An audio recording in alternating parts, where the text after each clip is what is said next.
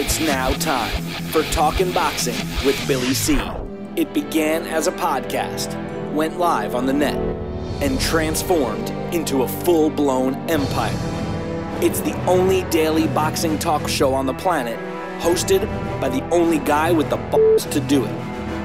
Many have stepped into the ring. Many have tried to take the belt. And one by one, they've fallen. Another victim of the undisputed heavyweight champion of boxing talk radio. Talkin' Boxing with Billy C is on now. My style is impetuous, my defense is impregnable, and I'm just ferocious. I want your heart.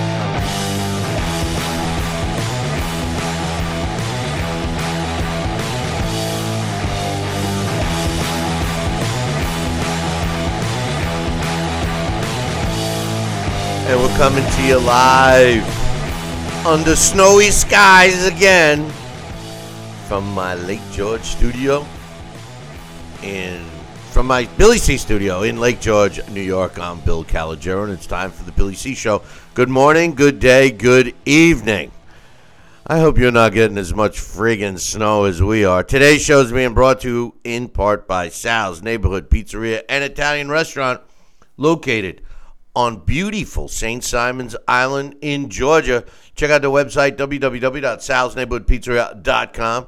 Or give my man a call, 912-268-2328, 912-268-2328. Find out why I go all the way to St. Simons to get a decent Italian meal. And speaking of St. Simons, as far as I know, join us next week. Is it next week already? Yeah, next week, January 19th. Is it next week? Yeah. I don't know. No, January 19th. I guess it's the week after. Yeah, it's the week after. I don't know. January 19th at the Sea Palms Resort. Join me and Sal and some former world champions and maybe even a special guest, which we'll announce later in the week, for our next Billy C event. We will be showing you not one, not two, not three, but 4 classic fights. You'll be part of our live audience as we record our next episodes of Billy C's Boxing Revisited. Come on, we'll have some food for you, a cash bar. You'll love it. Make the plans now. Bring the whole family. It's a Friday night. You'll have the whole weekend. It's a great place to be. Sea Palms. Go to the website, seapalms.com, and call them up and tell them you want the Billy C event.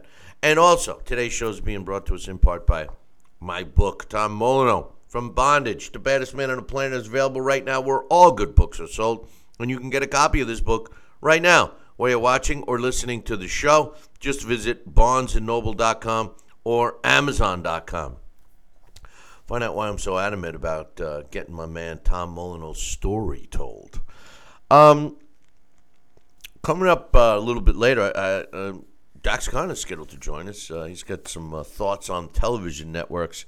I got some news to talk about, some scheduled fights, some unscheduled fights, some emails to read, some sports scores, the NFL playoffs, the national championship game. Can't wait for that tonight. But first, today's main topic that I'm going to kick off the show with is Anthony Joshua and Joseph Parker should be, for all intents and purposes, should be announced this week. I know we've been talking about it. Oh, it's any day now. Oh, it's definitely not. But according to multiple reports, David Higgins, who's the promoter for Duco Events, he's the co-promoter of Joseph Parker. He's on a plane right now, 26-hour plane ride from the land down under to England to meet with Hearn, Eddie Hearn, to get the final stages. According to Higgins, Eddie Hearn and he have pretty much cut the deal. The revenue split was agreed on. Bottom line, Anthony Joshua getting 2/3 and Joseph Parker getting 1/3 of the total revenue. The date is set. It's most likely going to take place March 31st. The venue has not been set. They are looking most leading towards a UK venue with a possibility of it being in Wales. There's one thing there's a couple of minor promotional rights that they want to talk about, but there is one major thing that has not been decided yet, and that, boys and girls, is the American television rights. It gets a little confusing here, but first, joining me all the way from St. Simon's, he just tied up his horse. Boys and girls, ladies and gentlemen, Crazy Horse from F2. Oh, no, not Crazy Horse from F2. Sal, Rocky Senecola. What's up, Sal? There you snow again. Yeah, yeah, it's snowing again. Yeah, I can't take it. You know, I looked out the window. Man, that was some great. Billy and I were on the phone earlier doing some trivia, man. Let me tell you, that was Crazy Horse. That was the one we were missing from the F Troop cast. It's funny. I hadn't realized it was snowing as profusely as it is until I had you on the phone, and then all of a sudden I look out the studio window and she's a snowing like a crazy. But well, I did the Hakawi's snow dance for That's you. right, the Hakawi's snow dance. Who was that sad ass medicine man too? Oh, I forgot his name. Sitting Bull something. Yeah, Sitting something.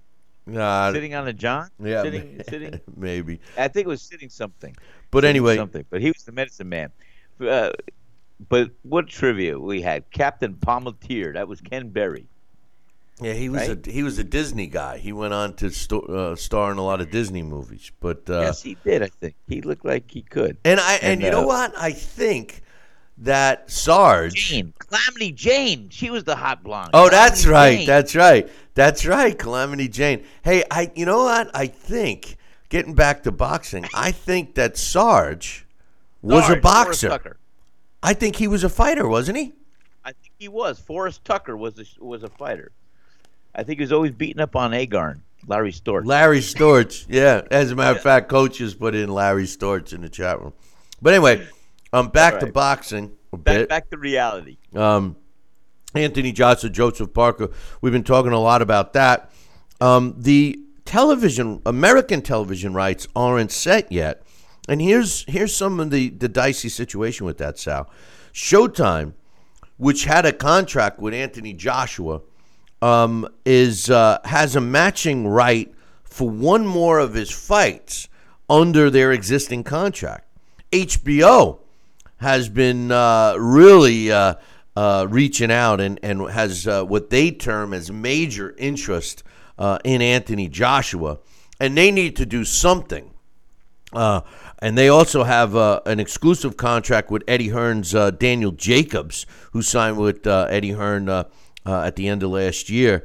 And they also televised Parker's fight against Andy Ruiz in December. Now, the third piece of the puzzle here is Bob Arum, because he's a co-promoter of Joseph Parker, and he wants to fight on ESPN. So, I mean, because he had set that long-term deal with them. So here we got a pretty dicey situation. It sounds like Anthony Joshua owes a right to broadcast on Showtime. HBO is trying to get back as being in the mix, so to speak, because I know everybody talks about HBO, but they clearly fell off the map, so to speak, I think, last year. And ESPN has stepped up and brought us some great fights. So it's going to be interesting to see what happens. Where do you think this fight should end up? I think it'll end up on Showtime. Showtime or HBO. I think ESPN, although it would be great to have it on ESPN, I think it's going to be a venue that Showtime is going to go after, and HBO will try to put it in their budget to go after as well. Yeah, I think HBO is going to sweeten They're going to pull a four-court press. They're going to want to put it all. It's going to be a double-down bet for HBO. I think HBO needs to get a major fighter under a long-term deal. Daniel Jacobs is a great fighter, but he's not a major fighter. Heavyweights are major fighters. And as you can see, they're making a play for Anthony Joshua, which I think is a smart move. The issue is going to be Showtime.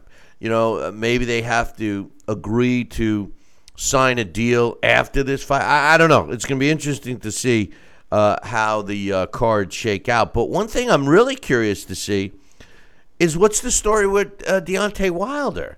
Deontay Wilder, I mean, the two fights in the heavyweight division that we were looking forward to was Anthony Joshua, Joseph Parker unification fight, and then, of course, Deontay Wilder fighting Luis Ortiz, when they went through their whole WWE shtick at Anthony Joshua's last fight, if you want to call it that, a demolishing of Bermane Stiverne.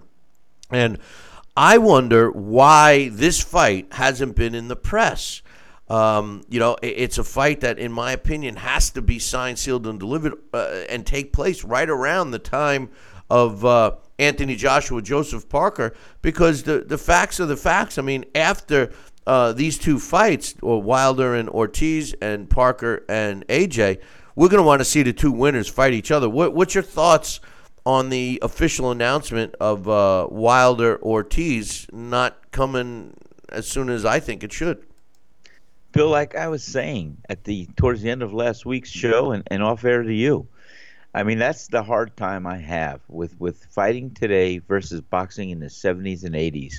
When fighters who wanted to fight each other, truly wanted to fight each other, there was no subterfuge. They sat down at the table, they got it done, and next thing we knew they were signed to fight each other. And the promotion started, grassroots and all. It came out, whether it was Aaron, whether it was King, whether it was Duva, whether it was anybody. These guys wanted to fight, and that was it, because they wanted to prove who was the baddest guy on the planet.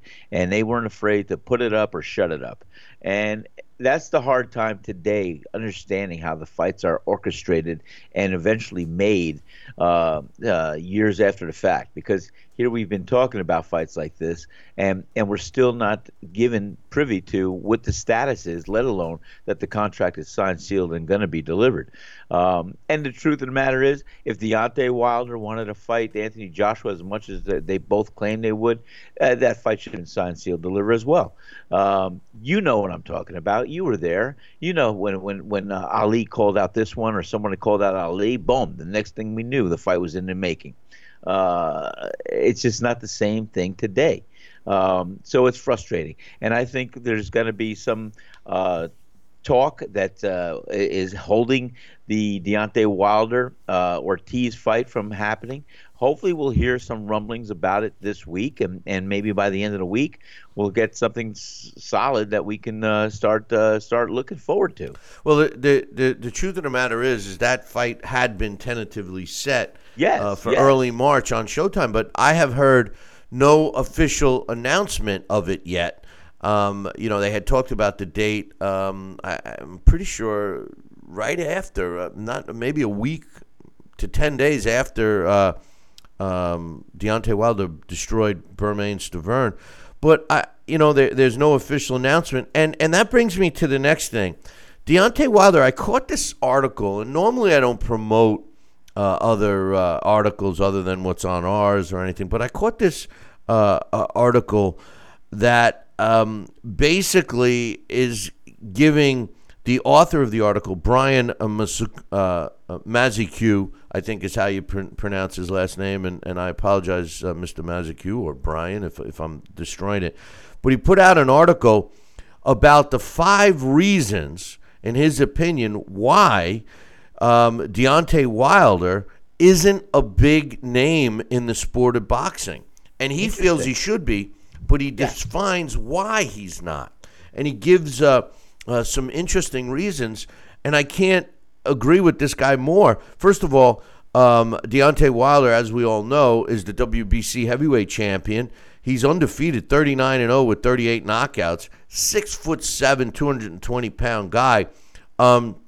As Brian puts it, he looks more like a first baseman in baseball, an NFL tight end, or a forward in the NBA. And I've always said, Sal, that I feel that he's got the body of an NBA player. I mean, he does. He really does. I mean, he's big, he's strong. He is an athletic guy, although he rarely shows that to us.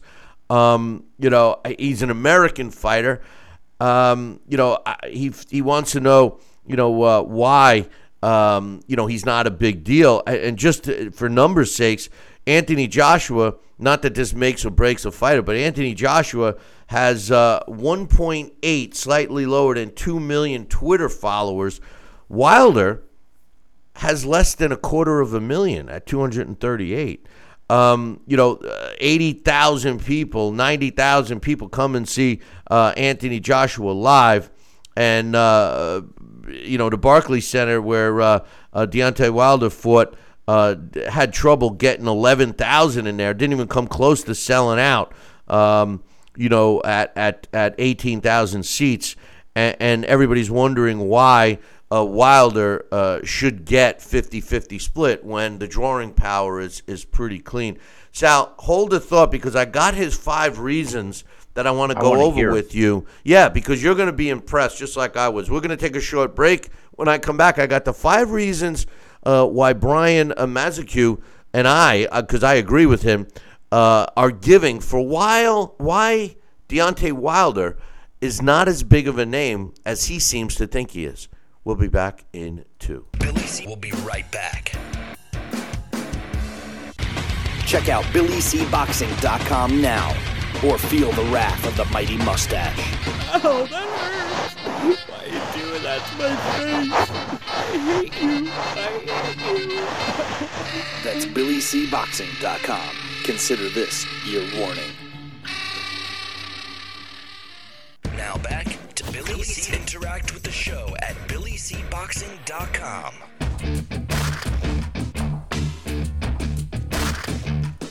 And we're back. You're watching and listening to the Billy C. Show. Glad you could be with us. And just before I went to break, I was talking about an article that I caught written by a guy named Brian Mazachuk. Never heard of him. Sorry, Brian.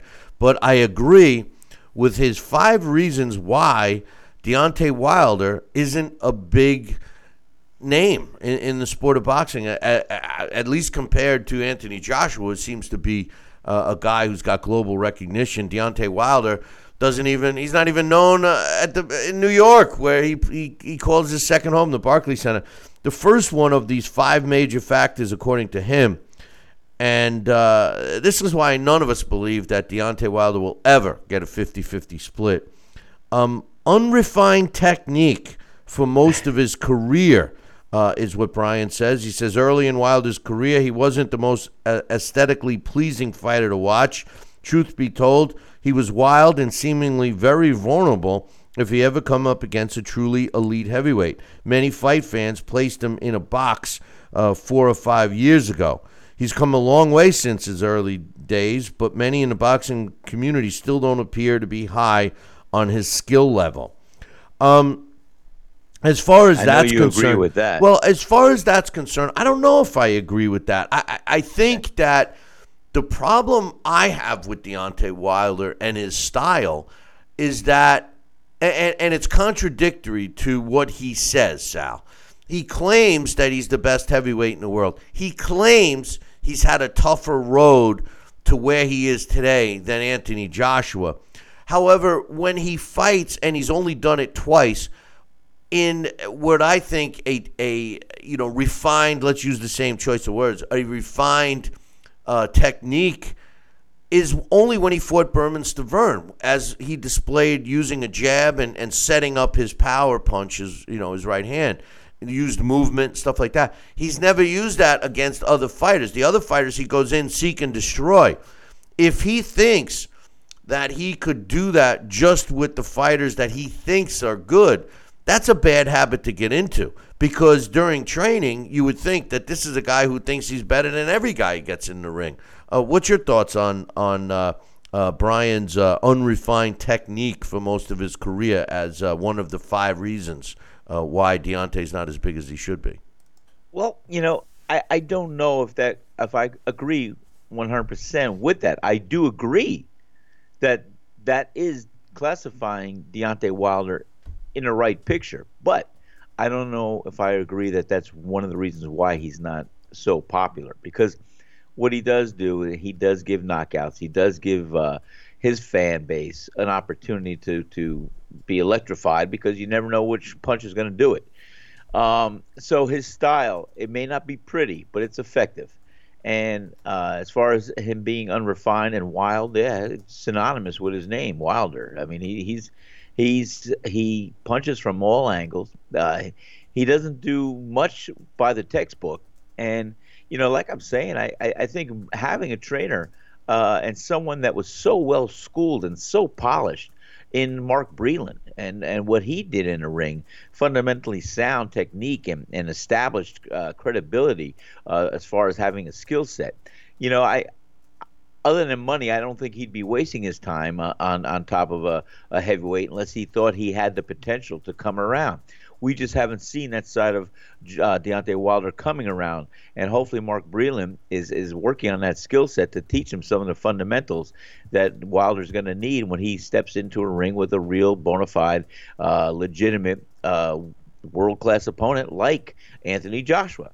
And so I still say that Deontay Wilder is a dangerous fight for a multitude of reasons, no matter what his style. But is it pretty? Is it this? Would it be enough to keep him down? I don't know if that one element alone is enough to keep him out of the notoriety or the publicity or the fan base wanting to see more from him. I don't agree with that 100%, but I do agree that he is 100% correct that Deontay Wilder has a kind of style you cannot really depict as you would like to see a pretty boxer. Yeah, I mean, nobody ever said he was pretty. I mean, what makes him exciting is his knockout power. But I for the most part, I think it's more of a habit. If he does have the technique and he's only, employing it when he feels he needs to, that's a habit that he's developing. And, you would assume he's not going to take AJ lightly when he fights him. And I hope he doesn't take Luis Ortiz lightly either, even though Ortiz is probably 5 years older than we think. But that's one of the reasons. The second reason, which I think is a BS reason. Yeah, I'm not so sold on that one reason as far as, like I said, maybe cumulatively it all adds up, but because he's not an exciting fighter in the sense where I was never drawn to follow him or watch him. I am now because I know he's seriously going to be recognized and having to step up and one day fight a fighter like Anthony Joshua. But with that being said, there's more reasons than just that reason alone that can bona fide and be established why he's not as popular as Anthony Joshua. But go on. Well, here's some more reasons. Here, number two. Here's some more reasons according to the article. And this one I think is a total BS reason. He says his opponent's anti-doping violations. He says Wilder has had terrible luck with opponents. He's had 3 of them fail pre-fight drug tests, and the delays have cost him potential momentum and as much as 2 years of production and earnings. Had he faced and knocked out Luis Ortiz, Alexander Povetkin, Andres Warwick, the narrative might have been different for Wilder.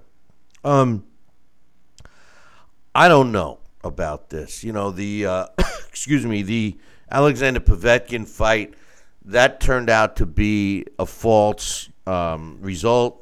The Luis Ortiz was blood pressure medicine. He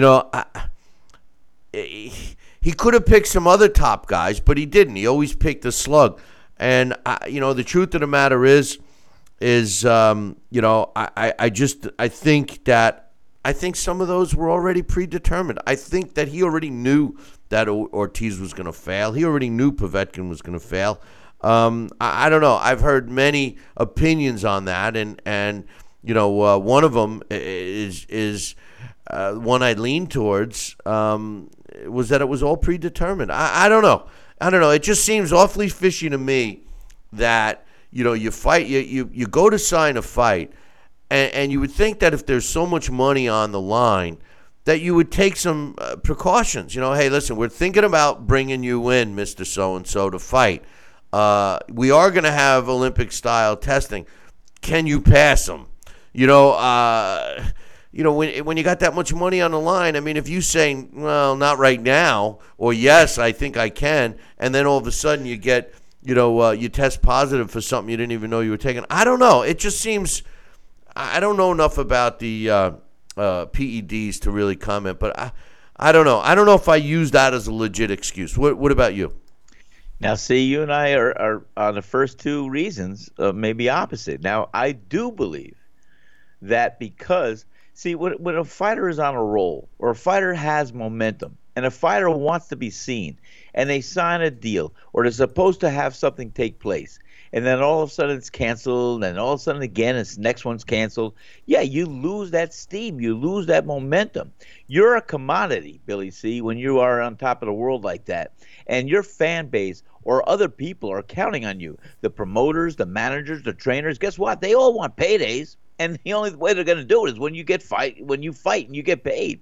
So having had consecutive fights that never came about or never materialized because of whatever reason, that slows down the progress. That slows down the momentum. And it slows down and discredits or ruins the credibility of, well, is this guy for real? What's going on? Nobody wants to fight him. That's a reputation. Oh, well, I'm not going to look forward to it. It's not going to happen. Maybe, he'll fight next month. We'll see him. Oh, it's canceled again. It does disrupt the continuity of a progression of a natural course of a champion to establish and have his fans. So consecutively, yeah, nobody wants to be involved with that drama. Nobody wants to see that happen. And that's what we were given from Deontay Wilder. So I will use that as one instance of the credibility factor of why maybe he's not so much in demand, because we don't know what to get. Well, I'm a little confused. Do you mean that you're not buying that as an excuse, or that is a good excuse? I'm buying that as partial. Cumulatively, there's going to be 5. I would look at this second reason a little bit more at a snapshot and be a credible reason than the first reason. My thought is just, you gotta pick if Luis. First of all, Luis Ortiz was a guy who failed a drug test before. So did Povetkin. They both had a history of it. So if you're going to sign a fight like that, you need to take the precautions to make sure they're going to pass, number one. But more importantly, have a backup plan, not some slug that you got to, beg to come in and replace somebody. I don't know. I'm not crazy about this as a reason. I have a simple explanation for why he's not as big as we all think he should be in terms of public recognition, but I'll get to that at the end. I'm going to take a short break here, and then when we come back, we'll finish up. I got 3 more reasons that Brian Mazzacue, who wrote an article on what he thinks are the 5 reasons Deontay Wilder is not as big of a name as he should be. I'll read those, the last 3, in about 2. Billy C will be right back. Now back to Talkin' Boxing with Billy C., the only radio host man enough to take a punch from Mike Tyson. Wait a minute, man. Hold on there. Jeremy, man, I need you to take this one, all right? Wait, what? No way. I can't do this. Need I remind you I'm Billy C., damn it? Now put on that mustache and get in there. Hey, look at me. I'm Billy C. Crap.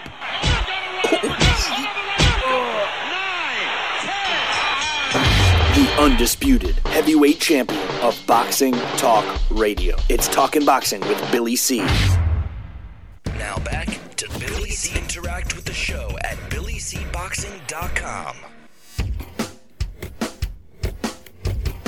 And we're back. You're listening to the Billy C. Show. Don't forget to join Sal and myself on Friday, January 19th, for our next Billy C. boxing event. It's going to be taking place at the beautiful, I'm starving, I need some food, man, at the beautiful resort in St. Simon's Island, the Sea Palms.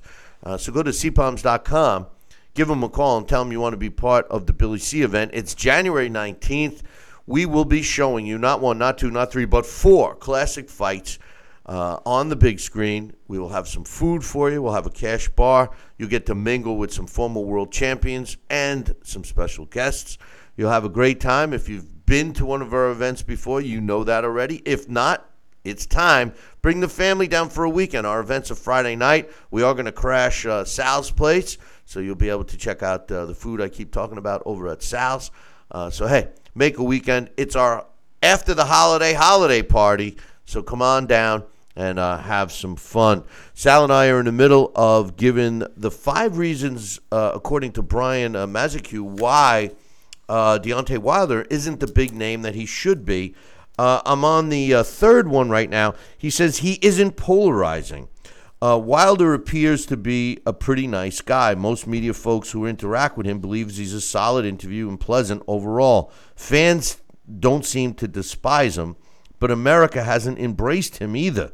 Per some websites, Wilder implied that if he were a different color, he'd probably be more accepted. That's not inconceivable, but probably not true. His personality simply isn't that interesting to most people, and that's a real shame. If he were a raving lunatic, always spewing controversial rhetoric, he'd be more popular and must-see TV, even if it were for all the wrong reasons. See, now I see that's what he does now. That's my impression. He says if he were a different color, he may not need to be all those things because there would be a novel quality to his reign as champion. For example, white heavyweight champions are an extreme rarity. The last time the sport saw one was 24 years ago when the late Tommy Morrison held a WBO title. If Wilder were white, would he be more popular? It's hard to argue against the concept, but it's certainly not the prevailing factor. I totally disagree with that. I think that the so far the first 3 reasons Brian has given, I disagree with.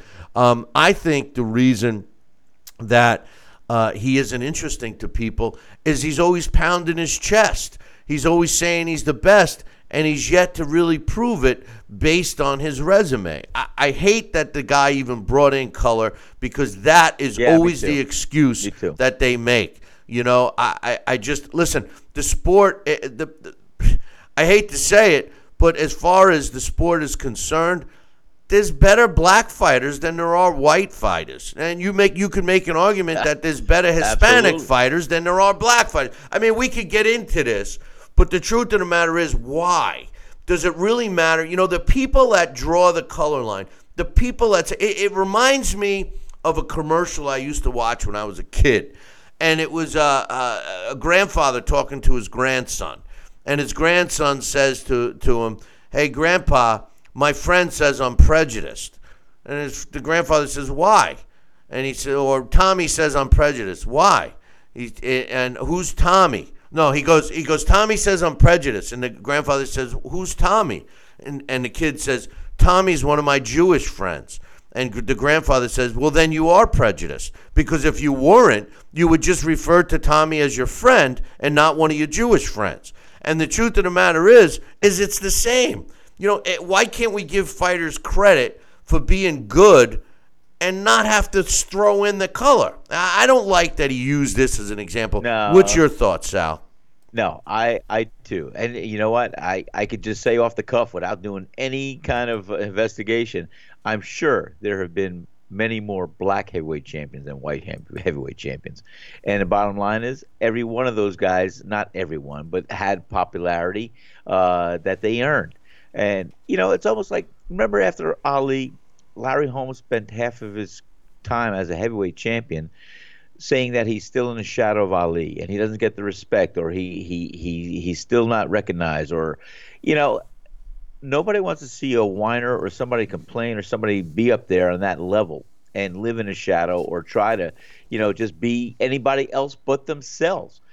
And I think Deontay Wilder has more problems than not as far as trying to be the kind of people's champion, no matter what color, race, or creed, that people are drawn to and attracted to because there's something unique and special about him. I think that's the charismatic factor that, you know, some fighters have and some fighters don't. Mike Tyson had the shock appeal. There's been many fighters on that level that automatically draw a fan base and are exciting to watch. And for whatever reason, Deontay Wilder has not really captivated the audience and has attracted that many people other than what he has as far as his own little sphere of influence and his fan base. And, you know, there's other reasons, but that's not one of them. Color, race, creed has nothing to do with why he's not popular. I agree. It's just an excuse. Yes. The fourth reason he has, I do agree with. He says he's poorly promoted. He says with everything Wilder brings to the table, there's no reason Showtime and Lou DiBella shouldn't be pushing him at every possible opportunity. Once his fights have a date, Showtime should be running countdowns to the Deontay Wilders on their network. It doesn't happen. The Twitter accounts of Lou DiBella and DiBella Entertainment don't have the requisite references to Wilder. If you scroll through Lou's Twitter feed, there's exactly one reference to Wilder from Saturday morning dating back as far as November, and it was a retweet from someone commenting on an article. DiBella's Entertainment's account talks up Wilder only right before and immediately after his fights. It's not enough. He's the only American heavyweight champion, and his promoters and his network treat him as if he's just another fighter. Early on, it seemed as if they protected him a great deal from real challenges, almost as if they weren't complete believers in his own skill level. Now that he's risen as high as he can without being regarded as the top draw at heavyweight in the world, it's like his team doesn't know what to do with him from a promotional standpoint. See, now I agree with this 100%. Lou DiBella doesn't promote anybody. Lou DiBella, he's got all these fighters under contract, and the guy is one of the worst promoters in terms of promotion that I've ever seen. Yes, he signs the fights. Yes, he's a puppet for Al Heyman. Yes, he puts on a lot of shows, etc., but he doesn't actually promote his fighters. You know, that's the problem. I've said this many, many times before. Promoters don't promote anymore. I 100% agree with this one. What do you think, Sal? Well, we are on the same side of this aisle, because I'll tell you what, Bill, I agree 100% there, too. Like I said, I keep referring back to some of the early days that you and I were involved in actively when I was a fighter, and they're just, you cannot beat the grassroots promotion. And, you know, when you get a fighter that evolves to the level of Deontay Wilder, it's due to many reasons. And, you know, he should even be coached, but he should be promoted. There should be a story about it. I don't know anything about Deontay Wilder. I don't know what it is about Deontay Wilder. I never heard a story about Deontay Wilder. We should hear a tag story of what makes this guy special, or what did he do to where was he when he decided he wanted to be a fighter? What was it? Was he bullied on the schoolyard because he was tall and lanky, and did he have to defend himself? I mean, some story that you could stick, you could analogize, you could associate, you could say, "Wow, I like this fighter. Here's his story," or "This is what happened here." And you know, like ABC in the 70s and 80s, they were great with fighters when they did the network TV, and they would say, "Hey, we're going to show you this guy, showcase up close and personal. Here's what happened." So you identified something. There was something that fans could associate. And let me tell you about. A lot of fans like to live vicariously through their fighters, and they see something that they can identify and personalize. Wow, you know what? I understand him. He understands me. That's the kind of thing that we don't see today in a game of boxing. I also agree with his fifth reason, and his fifth and final reason says he's lacking the definitive victory. Wilder has an amazing record, but he really hasn't beaten anyone of note. Up to now, his best win came over Stiverne twice. The first one was nice. It brought him his world title, but the second one only took place because Ortiz failed the pre-fight drug test. 2 wins over Stiverne isn't enough to make Wilder a star. If he's going to turn the corner, he needs to win a series of fights over the best in the division. If that happens, there'll be no way to deny him what he's earned. And that's basically the bottom line, Sal. If this guy had a definitive victory under his belt, there'd be no argument. You know, his next fight against Luis Ortiz is going to be a big win for him should he come out on top. But the naysayers are going to say Luis Ortiz is 150 years old, and Luis Ortiz hasn't even been busy in the last several years. So I'm not sure he'll get the credit he deserves, even with a win over Ortiz. But to be honest with you, should he win a fight against Luis Ortiz, you'd have to give him some credibility. I still don't think he's a 50-50 split-worthy fighter against Anthony Joshua. And if he doesn't come to his senses, the guy's going to be making under $2 million forever. The only way this guy can get into the next level of purses is if he shuts his mouth, fights AJ, takes the money they offer him, and then use that as a stepping stone, never to fight for less than what he makes against the first AJ fight, because you know he's going to get 2 fights against AJ. But of these 5, I agree with the poorly promoted and lacking definitive victory, Sal. Yeah, Bill, we're on the same page. I agree with that one 100%. But also, it goes back to where I also agreed with the one statement with the continuity, the canceled fights, this and that, because those would have been those early victories that could have propelled him more into a shining light or something like that. And so it goes hand in hand. He has to have a defining fight where he either picks himself up off the canvas or he comes back and he looks good against a recognized fighter. And that defining fight people will win. He'll win hearts. He'll win this and that if he should prevail and come through on a big level.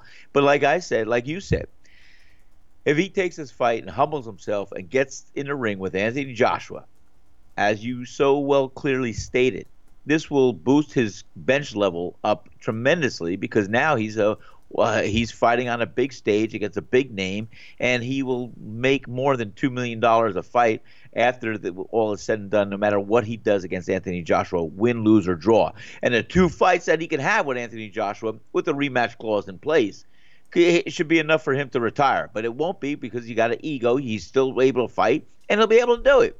So I agree. Yeah. Oh, well, at least we agree on that. I just put extra words in there. I got an update. Devon Alexander, it was announced over the weekend that he's taking on Victor Ortiz February 17th. This sounds to me like this is the winner gets to move forward. The loser, this is his last chance of chances. What do you think? Yeah, I think you're right. I think this is it. This is the put up or shut up. That's what this is. Yeah, well, I think that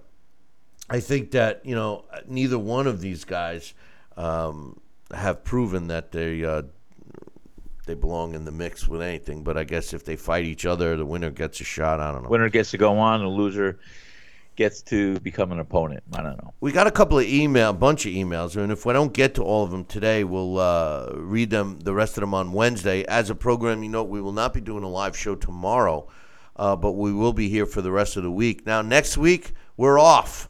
And the reason is because I'm heading south to St. Simon's Island for our next event. That's why I keep saying it's next week, Sal, because as far as I'm concerned. Yes, I understand what you're saying. It's at the end of next week. Yeah. No, we got to go to the end of this week. So, yeah, I guess wow, is that the time? Boy, well, we don't have to. These days, this year's going right by. Why don't you? Yeah, this year's over already. Remember when it was 2018? But, hey, listen, I want to announce that we finally we'll be doing, I told you guys you're going to be seeing and hearing about some new segments we're coming on. Oh, boy. A couple of good news stories I want to tell you. Number one, the return of Larry Hazard. He will be back on this show on Wednesday, so we're looking forward to that.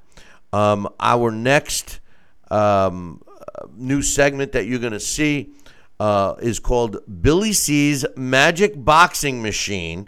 And the first fight we're going to put on there, one that we all agreed on, Roberto Duran against Julio Cesar Chavez Sr. at lightweight. Sal and Dax and Alex Papali and myself will break down those fights, give you our opinions, and let the computer tell us who would have won the fight. At first, we are doing this segment once a month. This one will be our first one. Look for it to appear on this show on Thursday, January 25th. So little news and notes for you there. The NFL playoffs started this weekend, the wild card. The Titans beat the Chiefs in the AFC. The Titans beat the Chiefs 22-21 on a controversial call.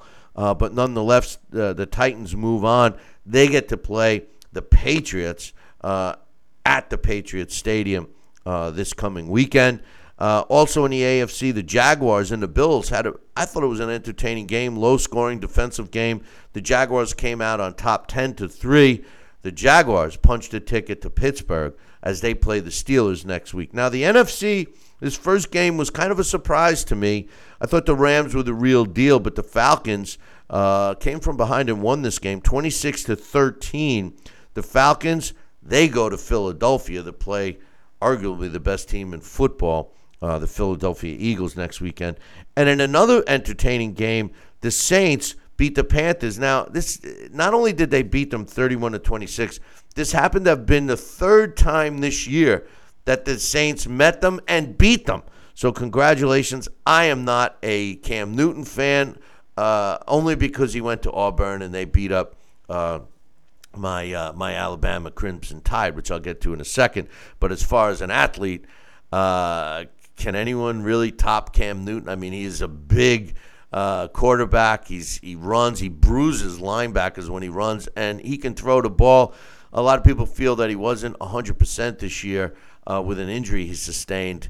So he'll get a chance to get back on top next year. But nonetheless, he made it to the playoffs. The Saints, they got to travel to Minnesota and play another top team. These four teams that are, the teams that got the byes, the Patriots, the Steelers, the Eagles, and the Vikings, four good teams. It's going to be hard for me to fathom the Patriots and the Steelers not being in the AFC Championship game and the Eagles and the Vikings not being in the NFC Championship game, but that's why we play the games. Speaking of Alabama Crimson Tide, tonight, the national title game between the two top college teams, at least that's the way it shook down. Georgia, 13-1, who won the SEC title. Their only loss coming at the hands of Auburn, takes on Alabama, who's 12-1, who squeaked into the BCS Championship Series, which I think they deserve to win. They came in as the 4th seed, and they lost to Auburn, too, their only loss. Georgia plays Alabama tonight on ESPN beginning at 8 p.m. It's a bittersweet game for me, Sal, because I love both of these teams. My favorite college team is Alabama. My second favorite team is Boise. And my third favorite college team is Georgia. Now, I have a lot of college teams I like. As a matter of fact, I prefer college football now more than the NFL. I can't stand watching the NFL sometime with all the shenanigans that goes on. But what a game tonight. You got Georgia with an outstanding three-headed running back attack. Their defense is solid, very solid, as I might add. They have team speed, and they have Jake Fromm, who's the quarterback. And Fromm has done everything right this year. He was a high school player last year, stepped in for the injured Jacob Eason, who, in my opinion, is an NFL caliber quarterback right now. And, oh, by the way, Georgia has the number one quarterback recruit already committed to them, a collection of top-rated quarterbacks on the team in Georgia. Now, Alabama, Jalen Hurts is their quarterback.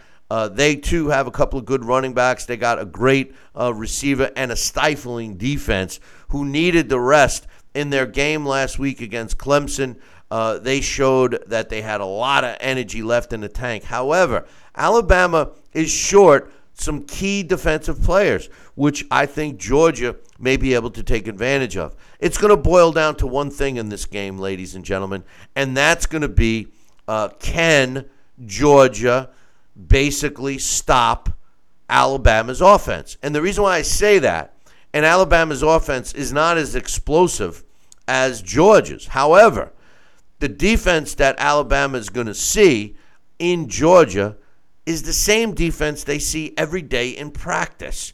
The coach of Georgia was the defensive coordinator for Alabama. So I think that they're used to that. They're going to probably try to put together a game plan to keep Jake Fromm and that running back attack off the field. The speed leans towards Georgia in this game. I think Georgia is a faster team overall. If you get past Alabama, any of their players, they're not going to run you down. The key is going to be, can Alabama's defense stop the run and force Jake Fromm to throw the ball? And that might not be that great of a thing for Alabama. Keep your shirts on, ladies and gentlemen, because this is going to be a barn burner of a game. I can't wait for this game tonight, Sal. What's your thoughts? My thoughts are this. I'm having my annual Christmas party tonight. And we're well, because we had to take care of everyone else's Christmas parties that we hosted going to Christmas. So we're having a Christmas party tonight, and we're going to be at Benny's Red Barn. And we're going to the old Tree Bar there where they have big screen TVs. We have a party 6 to 8, and then they're opening it up to the public. And we're going to see the big game tonight on a big screen TV. and I can't wait for this game. I am a big Georgia Bulldog fan, obviously, and that was acquired when I moved here. And I'll tell you what, I am so electrified to the fact that this is a freshman quarterback who was playing high school football last year. Last week was a great contest, and they came back from a big victory, for a big victory. And anytime, Billy C., I see whether it's a fighter getting up off the canvas like Anthony Joshua did against Klitschko, or whether it's a baseball team like the Yankees coming back from a deficit in a World Series and coming forward like they did in the 90s, or whether it's a football game like Georgia last week that we're getting clearly beaten about the first half and turned it around and probably had a lot of motivational speakers during that halftime. And they came out and they just ran those points up on the board, and ultimately they did the overtime victory last week. When you got that much heart, that much passion, that much ability on those levels alone, I really feel that the Georgia Bulldogs are going to win tonight and become the champions. It's a tough one. It's a tough one, but that's what great champions do. They want it tough. They don't want it easy, and they rise to the occasion. And I think Georgia has the momentum. I think they're going to rise to the occasion, and we're going to just say this: Go Dogs! Roar, roar. Well, it's a tough one for me because I love both teams. I know. However, at the end of the day, my official pick, because they've been there and done that, because they've been in the championship series, at least the BCS, ever since they started doing it, and because I give the edge to a team that has been under the same guidance of Nick Saban for the whole time that they've been on that team. Every player on Alabama has been under the tutelage of Nick Saban for their whole time at school. They can't say the same for Smart because he's only been the head coach of Georgia for 2 years. His defense was his first act to get together. He's done it. They're big. They're strong.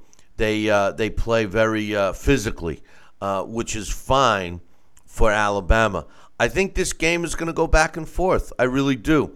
I think that what we see in this game from the outset is what we're going to get. I don't think this game is going to have a chance to gel and morph into a one team outplaying the other substantially, like you alluded to with Georgia. They played terrible in the first half and then came back and basically it was a tale of two teams in the Oklahoma game. And then they ultimately went into overtime with the fumble by Michelle and then, double overtime victory in exciting fashion. That very well may have been mentally their victory for the season. Now they got to go fight a team that feels they've been dissed by squeaking into the BCS, by not getting the recognition that they deserve. They played Clemson like they had that chip on their shoulder, and don't think for a minute that they're not going to come in to play Georgia with that same chip. This is a tough game. I'm officially picking Alabama. The point spread, last I looked, was Alabama favored by 3.5. I don't know if they're going to win by 3.5. I think that this game is going to boil down to the last possession. A field goal may win it. A point may win it. A defensive play is going to be the key. And I'm going with that Alabama defense, despite them missing, no less than 3 key players. I'm looking for Alabama to step up and win this game. This is going to be a great game. This is going to be one of those games that people talk about for years to come. All I could say to anybody that's a football fan, whether you watch college or not, this is a game to watch tonight. And I wish I was down there with all the Dog fans, man. I really do. But then again, I may not get out of there in one piece. Alive. If you claim you want Alabama, you ain't leaving alive. Listen, we're going to take a short. It's a tough crowd to walk into, Billy C. No, I know. This is going to have all. You know what? I'm excited about this. This is like Muhammad Ali versus Joe Frazier, third fight, and we'll see what happens. All right, we're going to take a break. When we come back, we're scheduled to have Dax Khan join us. He's going to give us his thoughts on the networks and how 2018 is going to shake out. Don't go nowhere. Billy C will be right back. Part of the Billy C Boxing Network. Check out BillyCBoxing.com now, or feel the wrath of the mighty mustache. Oh, that hurts. Why are you doing that to my face? I hate you. I hate you. That's BillyCBoxing.com. Consider this your warning. Now back to Talkin' Boxing with Billy C. He may not have an Excellence in Broadcasting award, but the night's still young. And he's got martinis. So you never know what may be by morning. It's Talkin' Boxing with Billy C. Talking Boxing with Billy C. Now back to Billy C. Interact with the show at BillyCBoxing.com. And we're back. You're watching and listening to the Billy C Show. Glad you could be with us today. And joining us right now to tell us what he feels is going to shake down with the television networks for boxing in 2018 is my man Dax Khan. Good morning, Dax. Good morning. How was everybody today? It's good. You said it's cold down there? How cold? Oh, it's freezing. Last night it was below zero. During the day it wasn't so bad. We got to about 17. Right now it's freezing outside, but it's supposed to snow later on, which means it's going to get a little warmer. Yeah, it's already snowing here, and we hadn't been above zero in a couple of weeks. It was 20 below yesterday, man. Yeah, and that's no. This is no wind chill. This is just regular. And the wind wasn't as bad as up here as it was down by you. For some reason, that you guys got a lot worse wind than we did. But Sal says he misses it, Dax. I miss the wind I vote chill. for let's send all this crap to him. Get a warm breeze, you know. Let's send it to him, Dax. No wind chill. You know, Sal, I've been thinking about trying to open up a little pizza place, you know, and I could probably use some practice first at jumping into it. And you know what? You can come up here. I'll go down there, and you know. Absolutely. Come on down here. I need an extra hand. I'll be like, you no, you know, it'd be like a timeshare type thing. You know what I mean? I like Timeshare. Timeshare. Yeah. Hey, let me guess, Dax. You'll go down there in the winter, and you'll be back of it. Yeah. There you go. Well, you know, I am thinking about franchising, so we can open up something up north too. And I would love to. And Dax can manage the restaurant. Hey, listen, Dax. let me give you a little hint with Sal. Sal thinks about things, and then it takes 97 years for him to pull the trigger. So don't count on it. Don't count on it. Hey, so Dax, you were talking about television networks, and you wanted to give us your thoughts on maybe some long shots to make a play this year in the sport of boxing. What's your thoughts on how they all shake out? All right. First, you know, we said we know boxing been slow. It's been a slow week, but you know, some real news that is definitely something we should talk about. Considering over the last years, Bill, on here a lot of times we talk about, and you know, throughout the sport, you know, we've always wondered what happened to the gyms when every neighborhood used to have their own gym. Some neighborhoods had 2 gyms. You know, remember that. And you know, boxing gyms were fluent. And, you know, we were hoping they were going to make a comeback. And then, you know, just last week, you know, there was a report that, you know, former Olympic gold medalist Paul Gonzalez, you know, he's arrested, you know, working at the Eddie Herrera Boxing Club. But now, you know, he's under 8 felony counts of inappropriate sexual conduct towards the children that he was training in this gym. Well, that doesn't help. Wow. No, it doesn't. And, you know, it's high profile. You know, it was a 13-year-old girl who came out.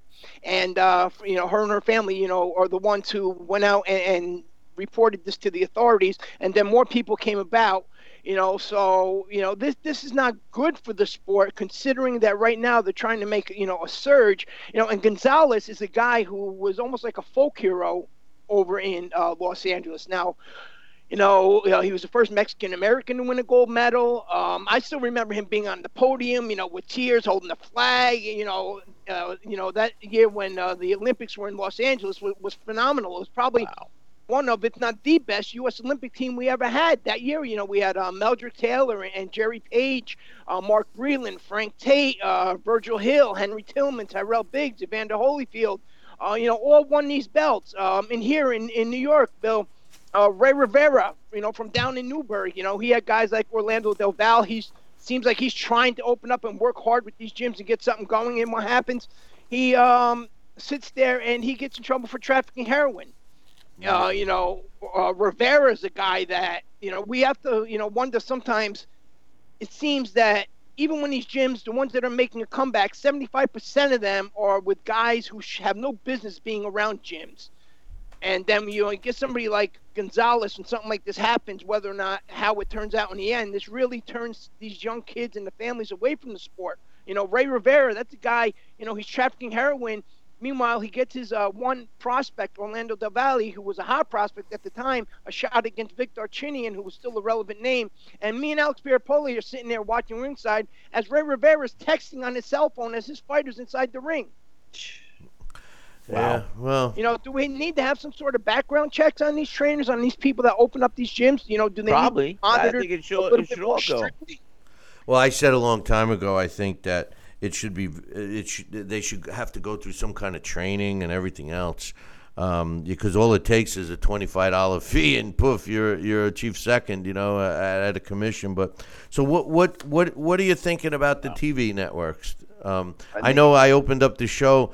We were talking about the Anthony Joshua, Joseph Parker, and one of the stumbling blocks right now is the tangled mess that the U.S. television has with those two fighters, one being Showtime is owed one more fight for Joshua. HBO wants to make a run at Joshua, big money deal, multi-fight deal that they already have in place with his promoter, Eddie Hearn and Danny Jacobs. And then, of course, the third shot was the fact that Bob Arum is part promoter, co-promoter of Joseph Parker, and he wants that fight on ESPN. You had some thoughts about even some other networks that are going to come into focus. How do you think it's going to shake out? Well, in 2017, in my opinion, and most of people's opinions, Showtime had separated themselves from the pack. In 2017, they started out with Badu Jack and James DeGale. They had Santa Cruz versus Frampton, Garcia versus Thurman, Linares Corolla 2, Brooks Spence, Russell Escadon, Joshua Klitschko, Mayweather McGregor. No matter what your opinion was on it, you had Lara Garcia. Maybe you didn't like all the fights, but these were very relative main events. They drew in a lot of fans. As of right now, already, just over these next 2 months, Showtime has Claressa Shields and Tori Nelson this weekend. Shields is a big name. She draws in a lot of fans, even a lot of non-boxing fans. On the 20th, we have Spence versus Peterson. We have Robert Easter, Javier Fortuna. And then on the 10th, we have Lipinets, Mikey Garcia, Barthélemy versus Rekola. Then we have Garcia Rios. We have David Benavidez and Ronald Gavril rematch for the super middleweight title.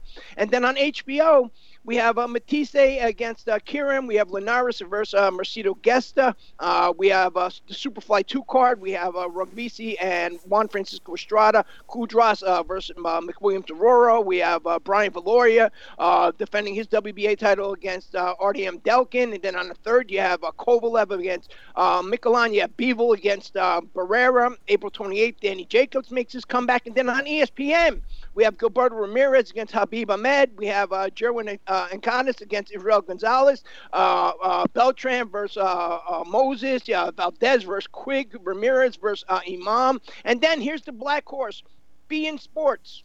A lot of people, what's beIN Sports? This is this Spanish sports channel that you do have to pay a little extra money for. I believe Time Warner does it for $2.99. But already they started out their year or this weekend with Cesar Juarez against Isaac Dogbo, where that was an exciting fight. Dogbo pulled off an upset. You have Diego Haga versus Moises Fuentes. We have Miguel Burcho against Christian Maharas. We got Luis Neri against Shinsuke Yamanaka. That's a rematch. We have can these networks keep this up?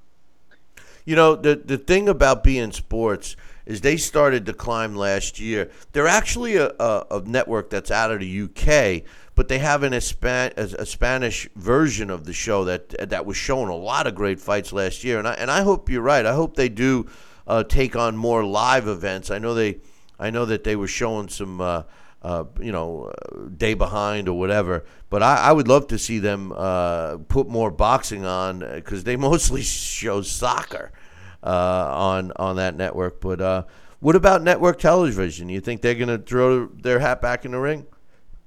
Right now, I think the network television is going to be very leery because of what happened with the PBC. Right now, PBC is only on FS1. So a lot of networks are going to be leery due to that. They see what happened and what took place. And then with so many other sports, especially seasonal sports, whether it's basketball or it's NFL or it's Major League Baseball, and then, of course, you always have NASCAR or horse racing, whatever the case may be, that are going to be guaranteed to draw in these viewers. So I think a lot of these networks are going to be hesitant to jump back in there, seeing exactly what happened with the PBC. The ratings weren't that great other than, a few select events. So these networks are going to say to themselves, boxing, as we always know, is a business. You know what? Are we going to go with the guaranteed ratings, or do we want to take a chance again?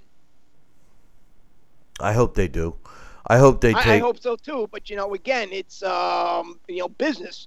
What it comes down to, and the old saying, "One apple spoils the bunch." And Heyman and the PBC, their model just showed it wasn't successful, and these networks can make more money other ways. No, what happened with the Al Heyman thing, and what people keep forgetting, was Al Heyman threw all kinds of money at the networks to air the program, and the networks today would never turn down somebody paying them for content where they didn't have to worry about selling advertising, et cetera, et cetera. The misconception that everyone had was that, it's on network television, blah, blah, blah. The plan that Al Heyman had was he had hoped to have the numbers so big that he would be able to come back and say to that same network, okay, I gave you that. I bought the time for that one. Now you saw all the numbers. You saw all the potential money that could be made. Now you pay me for my series. And they all laughed because the numbers were not as good as he thought. And the commercials, the sponsors, potential sponsors and advertisers just did not step up to the plate. And I think the reason for that is the lack of interest in the sport from the powers that be that make the decisions on where they want to put their money. I think the best move for network television, so to speak, if you want to call it that, was the FS1 deal with Golden Boy to continue to put fights on a regular basis. And we got to give Top Rank and Bob Arum credit for cutting a deal with ESPN. I know that's not Channel 2 or 4 or CBS, NBC, ABC, but most people have ESPN on their television dial, and I think that was huge for the sport, to be honest with you. It was, but also a lot of these cable companies, especially Spectrum, since they stepped in and bought out Time Warner, they have been charging for channels like ESPN in certain areas, which is going to make it even more difficult. So to be on a channel, CBS, NBC, or something like that, or even a regular Fox channel would be huge for the sport. And forget about a regular series, even if, maybe a once a month type thing, that would be huge for the sport, and let it build slowly.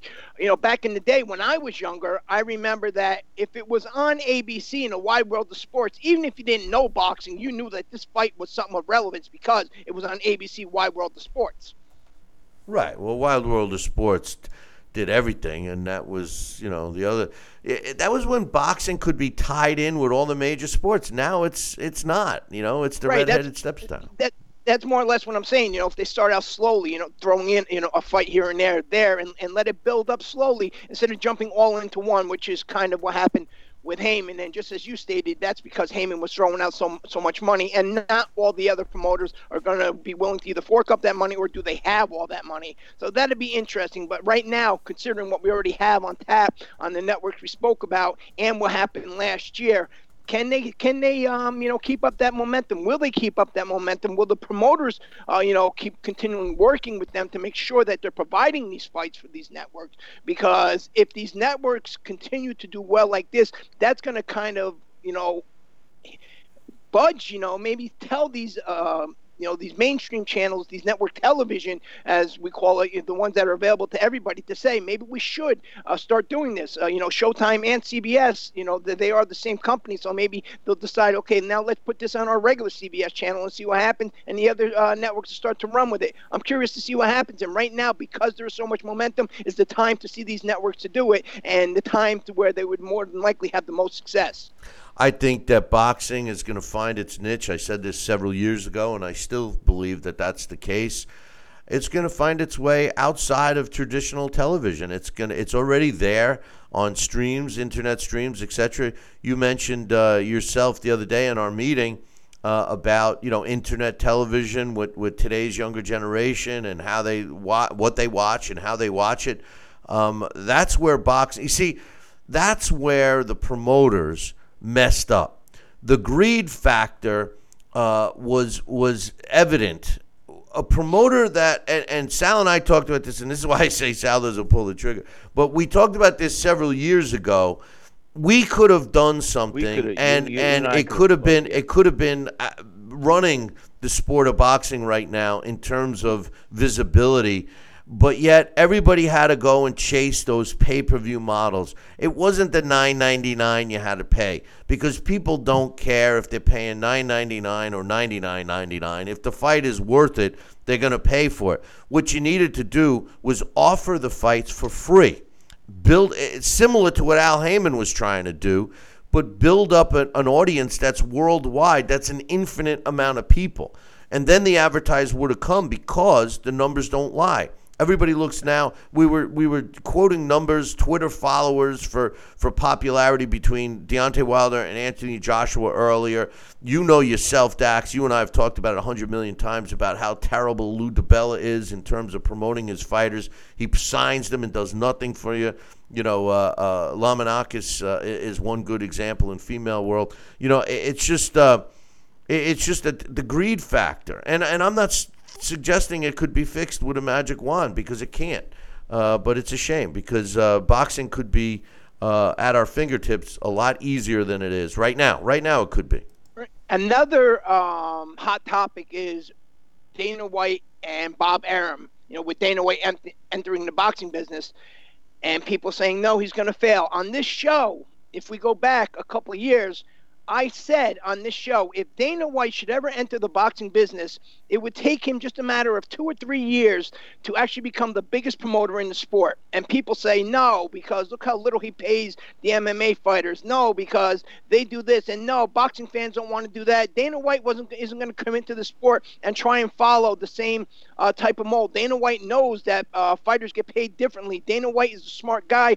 Dana White built that company off of the internet when nobody else would broadcast the UFC. When Senator John McCain called MMA, or the UFC in particular, human cockfighting, and none of the networks wanted to go against him, Dana White took to the internet. He took to streamings on small channels even before social media, Twitter, or should I say Facebook, or even YouTube became as big as it was. And that's how he built that company up. And the more that interest grew, and then all of a sudden, he's found his small niches on pay-per-views, and then he started building that up globally. When boxing in New York was at a standstill just a year ago because of this $1 million insurance policy, who was throwing fights in New York? The UFC was doing that. Why were they doing that? Because Dana White knows how to capitalize on these things. Now, boxing, why they're a step behind, I don't know. Maybe it goes a lot to what you always say, how promoters don't promote anymore, which is actually true. Why are they always waiting for somebody to set the model? Why they sit there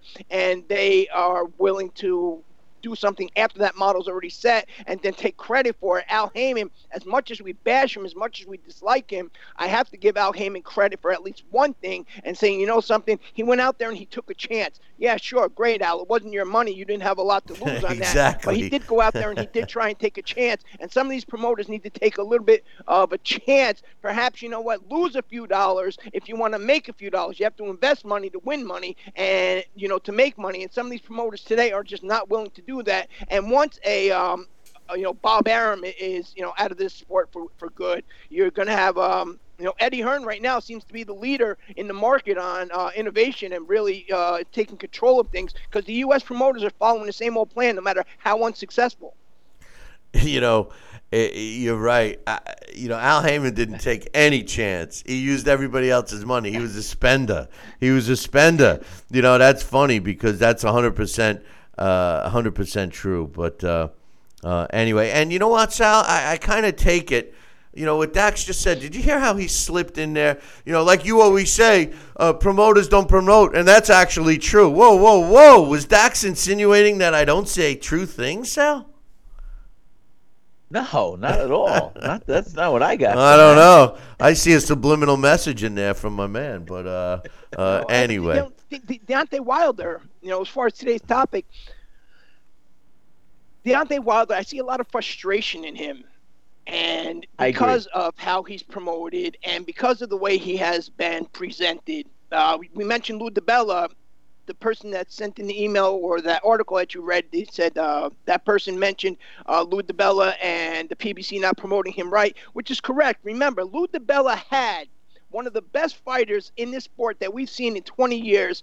He had Sergio Martinez when he was the lineal middleweight champion of the world. Sergio Martinez was, without question, a top 3 pound-for-pound fighter for those several years. And when did you hear about Sergio Martinez? You didn't hear about him when he was in negotiations for a fight. You didn't even hear about anything when he signed the fight. When you heard about Sergio Martinez from Lou DiBella was only the week of the fight.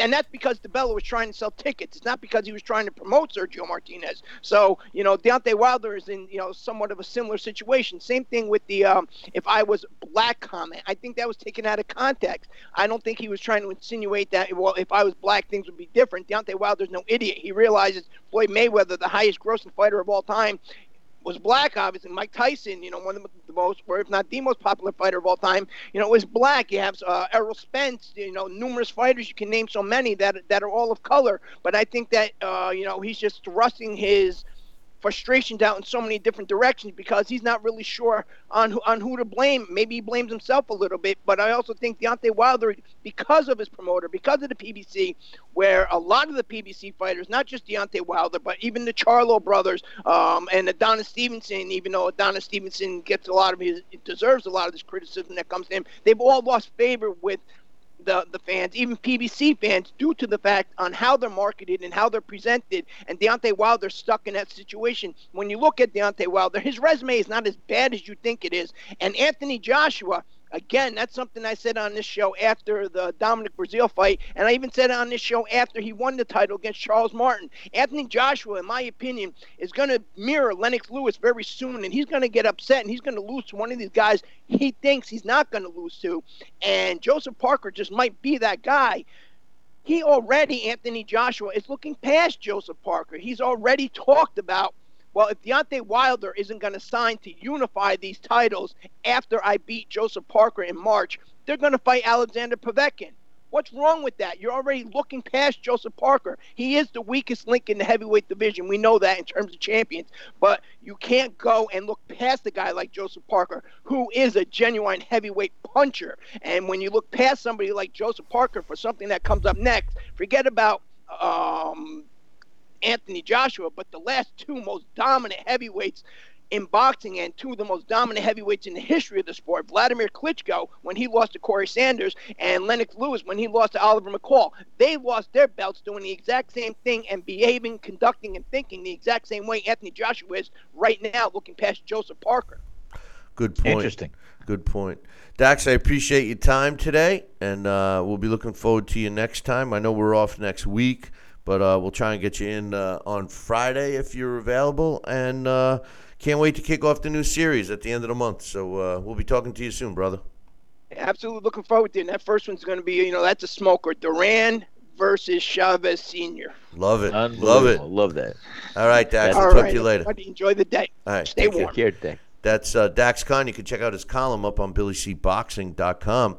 And for all the affiliates right now, radio and TV, we are not taking a break here. And the reason is because I got a bunch of emails I want to try and get to. Now, we're not going to be able to get to them all, Sal, but we are going to pick up with a couple of these from next time we come back on, which is Wednesday. So first one is from my man Joel. He says, hey, Billy C. and Sal, welcome back. Was glad to have you back to start the new year last week. Hope you guys enjoyed your holidays. These questions are for both of you guys. First off, as we begin 2018, which promoter do you think is the most powerful or having the most success as we speak? Right now, I believe it's Eddie Hearn. I mean, you could make the argument that it's Top Rank or even Golden Boy, but I think Eddie Hearn is the most powerful global promoter right now. And like I've stated in the past, Sal, I would love to see Floyd Mayweather and Mayweather Promotions get serious about the promotional aspect of that company. Right now, it's basically, I don't know, a joke, really, because Mayweather Promotions was just Floyd. And, Floyd's traveling the world. I'm seeing all kinds of stuff with him and doing this, doing that, investing. Now he wants you to skate. Coach sent me a link.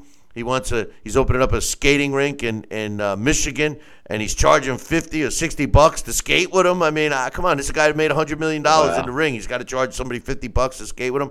That's a joke. But I would like to see Mayweather Promotions be more in the forefront. But right now, I believe Eddie Hearn and Matchroom Sports. What do you think? Well, you got to also throw up there Golden Boy. Right. Yeah. Right. But I mean, do you think they're the most powerful? No. I think Eddie Hearn has a lot of leverage on his side. I think a lot of what is being done is through Eddie Hearn's connections and leverage in the sport of boxing right now. I also, you have all the ones that we've been enduring for the last 20, 30 years. Top rank, main events. Some of these are going to wayside. I mean, Don King Promotions, they're Well, the question was, who do we thought was the most powerful? I think Eddie Hearn. Eddie Hearn. Okay. Eddie Hearn right now. I think Eddie Hearn. I agree with you there. The second question was, I was curious about your thoughts on Fedor Chudinov possibly now facing Bobby Gunn Jr. on the Gassiev-Dorticos undercard in February.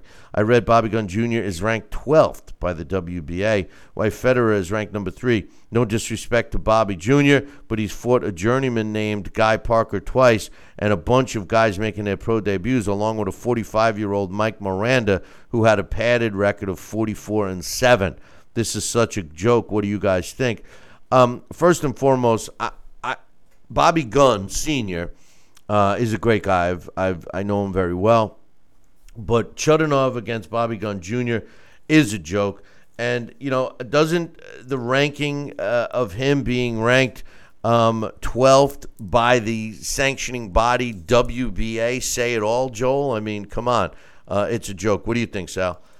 Yeah, I think so. I agree with you 100%. And no disrespect to the fighter. I mean, it's not his fault. No. Again, it falls back to what we say, right? It's not the fighter's fault. Yeah. I mean, the fighter is supposed to fight whoever they put in front. It's the management's fault when they don't increase the level of opposition. So this kid has never had a chance to get better. No, and I agree. And that's the progression you give a young fighter along the pathway. So when he does evolve and he gets thrown in the ring against a top level opponent, he's going to be able to know where he is and then look like he has the wherewithal to beat him. This next email is from my man Coach. He says, "Hey, Billy C, did you read bought and paid for Floyd Mayweather's latest rant about wanting his face on the 4 world title belts? He said, and I quote, I got the emerald." This is Floyd. "I got the emerald belt. I got the money belt. They create belts. They named a belt after me, the money belt. As a matter of fact, I'm letting the WBC know right now, I want all the fighters to petition. I want my face on the WBC belt, and I need my face on the IBF, the WBO, and the WBA belts. I need my face on all the belts. The Godfather's face should be on the belts." Unbelievable. Listen. One of my biggest hangups in boxing is the fact that fighters go and use media as a vehicle to promote themselves when it's based on recognition. Okay, Dax mentioned Lennox Lewis earlier. I never liked Lennox Lewis. You mentioned Larry Holmes. I never liked Larry Holmes. The reason why I didn't like these guys during their career, now I have since put them where they belong historically on my list because I give them both the credit that they deserve now. But both fighters did something that I can't stand, and Floyd's doing it right now. They're crying into the mic saying they need recognition. The beauty of the sport of boxing is that boxing automatically gives you the recognition if you perform.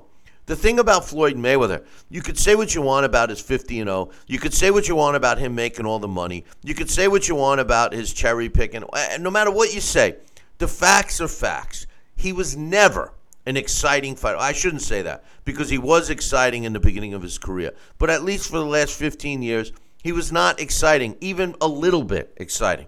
The guy, in my opinion, just like Coach is suggesting, is more of a fraud. And I don't mean that because of his ability, because he clearly had the ability. I mean with where he thinks he sits in all-time greatness. He's not the best fighter ever. He's number 25 on my book right now, but I wait 5 years until when they fought their last fight. But I certainly am not giving him much credit for beating Conor McGregor. The only place that his face should be on, Sal, in my opinion, is a milk carton. I think Floyd Mayweather's face should be on a milk carton, missing. Can't find him. That's where I think. What do you think?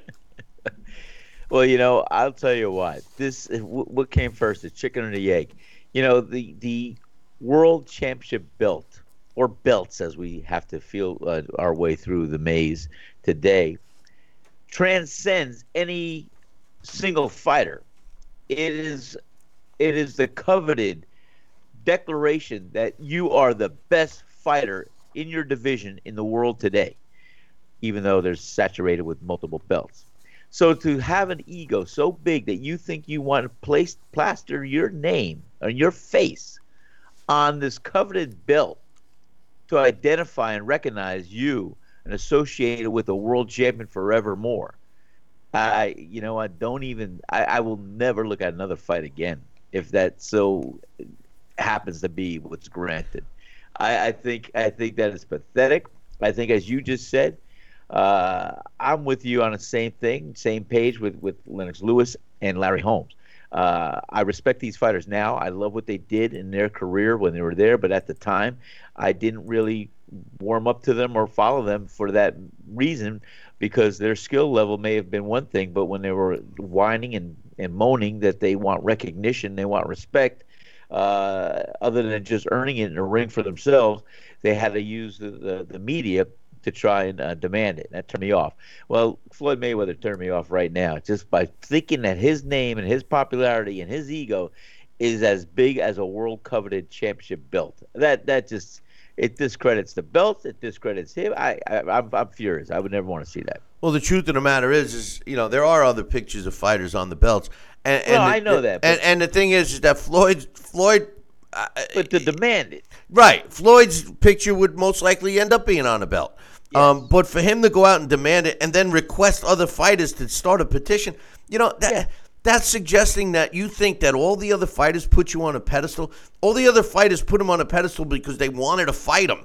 They wanted to make the money. They wanted to prove that they were better than him. He dodged a lot of fighters throughout his career. We got an email last week showing that the guy never fought a real unification fight. He always picked the lesser, the weakest opponent that he possibly could, at least in the last 10 or 15 years. Listen, is he a great fighter? Yes. Is he an all-time great? Yes. Is he going to be in the Hall of Fame, first ballot? Yes. Is he the best fighter of all time? Absolutely not. Go ahead. No, I was going to say, and you're right. I mean, when John L. Sullivan's picture's on a belt or when this one's on a belt, that's fine. But it got there because the powers that may be felt these fighters earned their place. So you know what? I'm sure one day, Floyd might humbly be plastered on there as well. One or two, who knows? This is why to insist on it. Floyd's ego is why he won't be successful with Mayweather Promotions. No, you're absolutely right.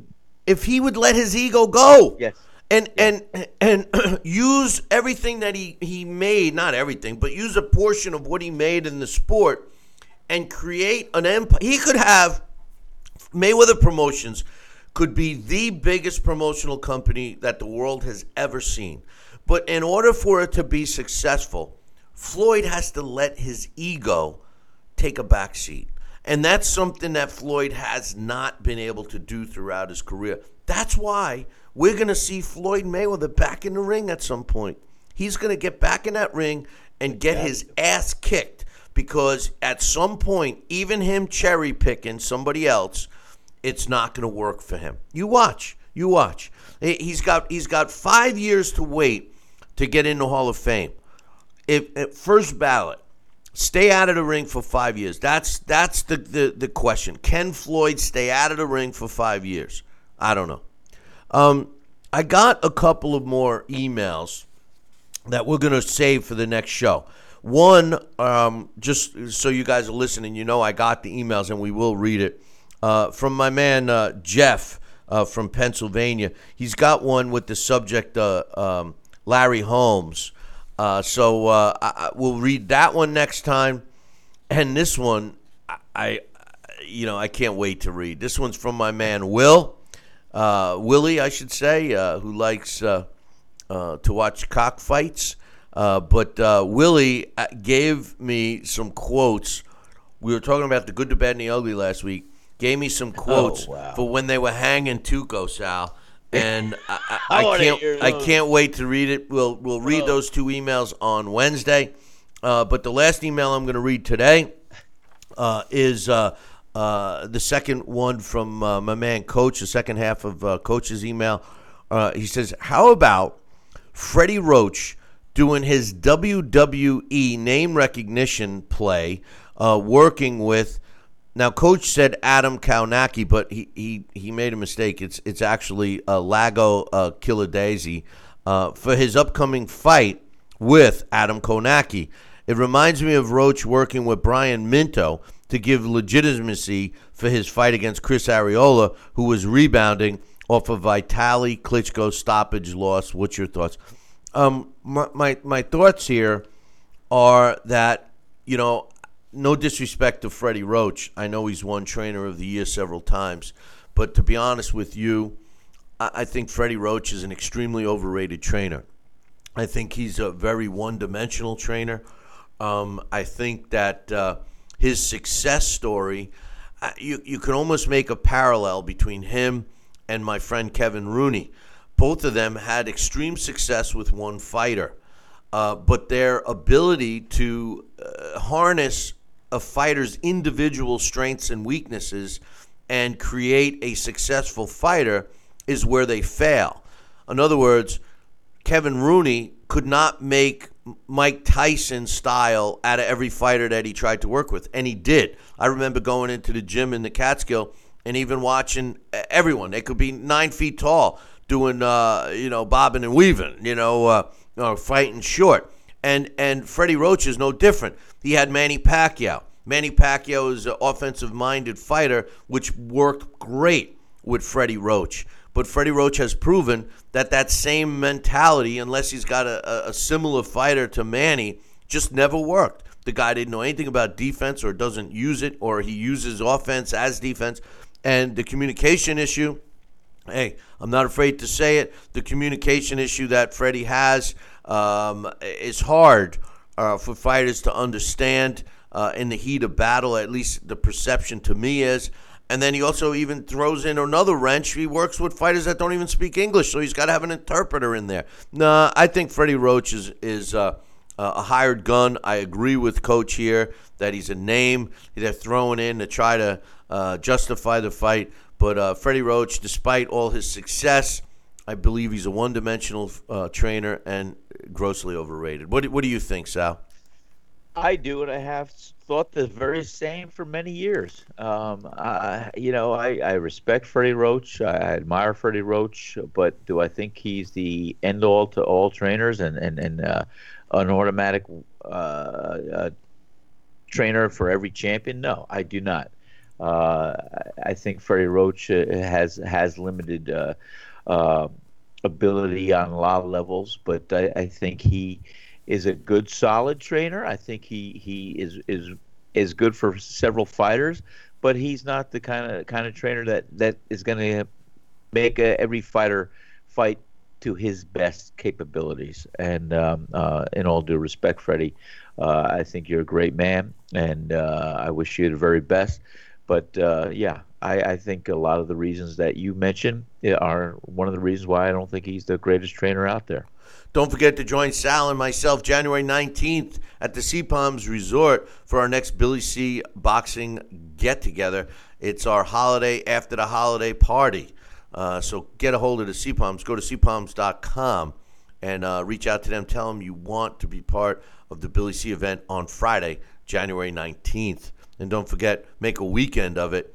Great golf to play. Come on down early and hang out with Sal and myself at Sal's restaurant. I'll be the guy drinking scotch and stuff in my face at the bar.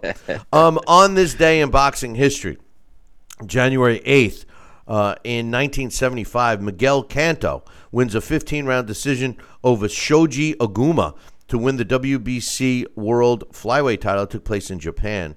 On this day in the year 2000, Johnny Tapia wins a 12-round decision over Jorge Eliezer Julio to retain his WBO World Bantamweight title, and that took place in Albuquerque, New Mexico. Talk about having gyms, multiple gyms in one town.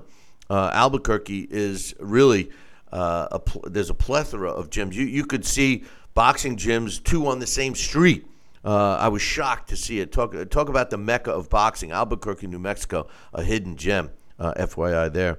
On this day in 1995, former world middleweight champ and Boxing Hall of Famer Carlos Monzon died in a car accident, returning to prison while on furlough from his conviction of killing his common law wife. He had a career record of 87 wins, 58 coming by knockout, with 3 losses and 9 draws. He was inducted into the International Boxing Hall of Fame in 1990. He was 52 years old when he died on that day. And, you know, for some reason I thought it was earlier than 95. But geez, that was a long time ago anyway. And finally, on this day, January 8th, in 1789, Jack Broughton, who was considered the father of boxing, died at 85 years old. He's credited as the first guy to set up a boxing school to teach the sport of boxing. He set up Broughton's rules in 1743 after he himself killed a man inside the ring. His rules stayed in effect for almost 100 years when they were finally replaced by the London Prize rules in 1838. Jack Broughton, 85 years old, was he was into fencing and tied the two sports together and started boxing. So a little history there. Interesting. Hey, very I often wondered about fencing because you could you're doing this, it's like a jab, and very interesting. Yeah, no, that's Jack Broughton, the father of boxing. Hey, that concludes our show for today. Make sure there's no live show tomorrow, but make sure you tune in Wednesday morning, same bat time. Same bat channel. Until then, I'll leave you with this. Ciao, baby.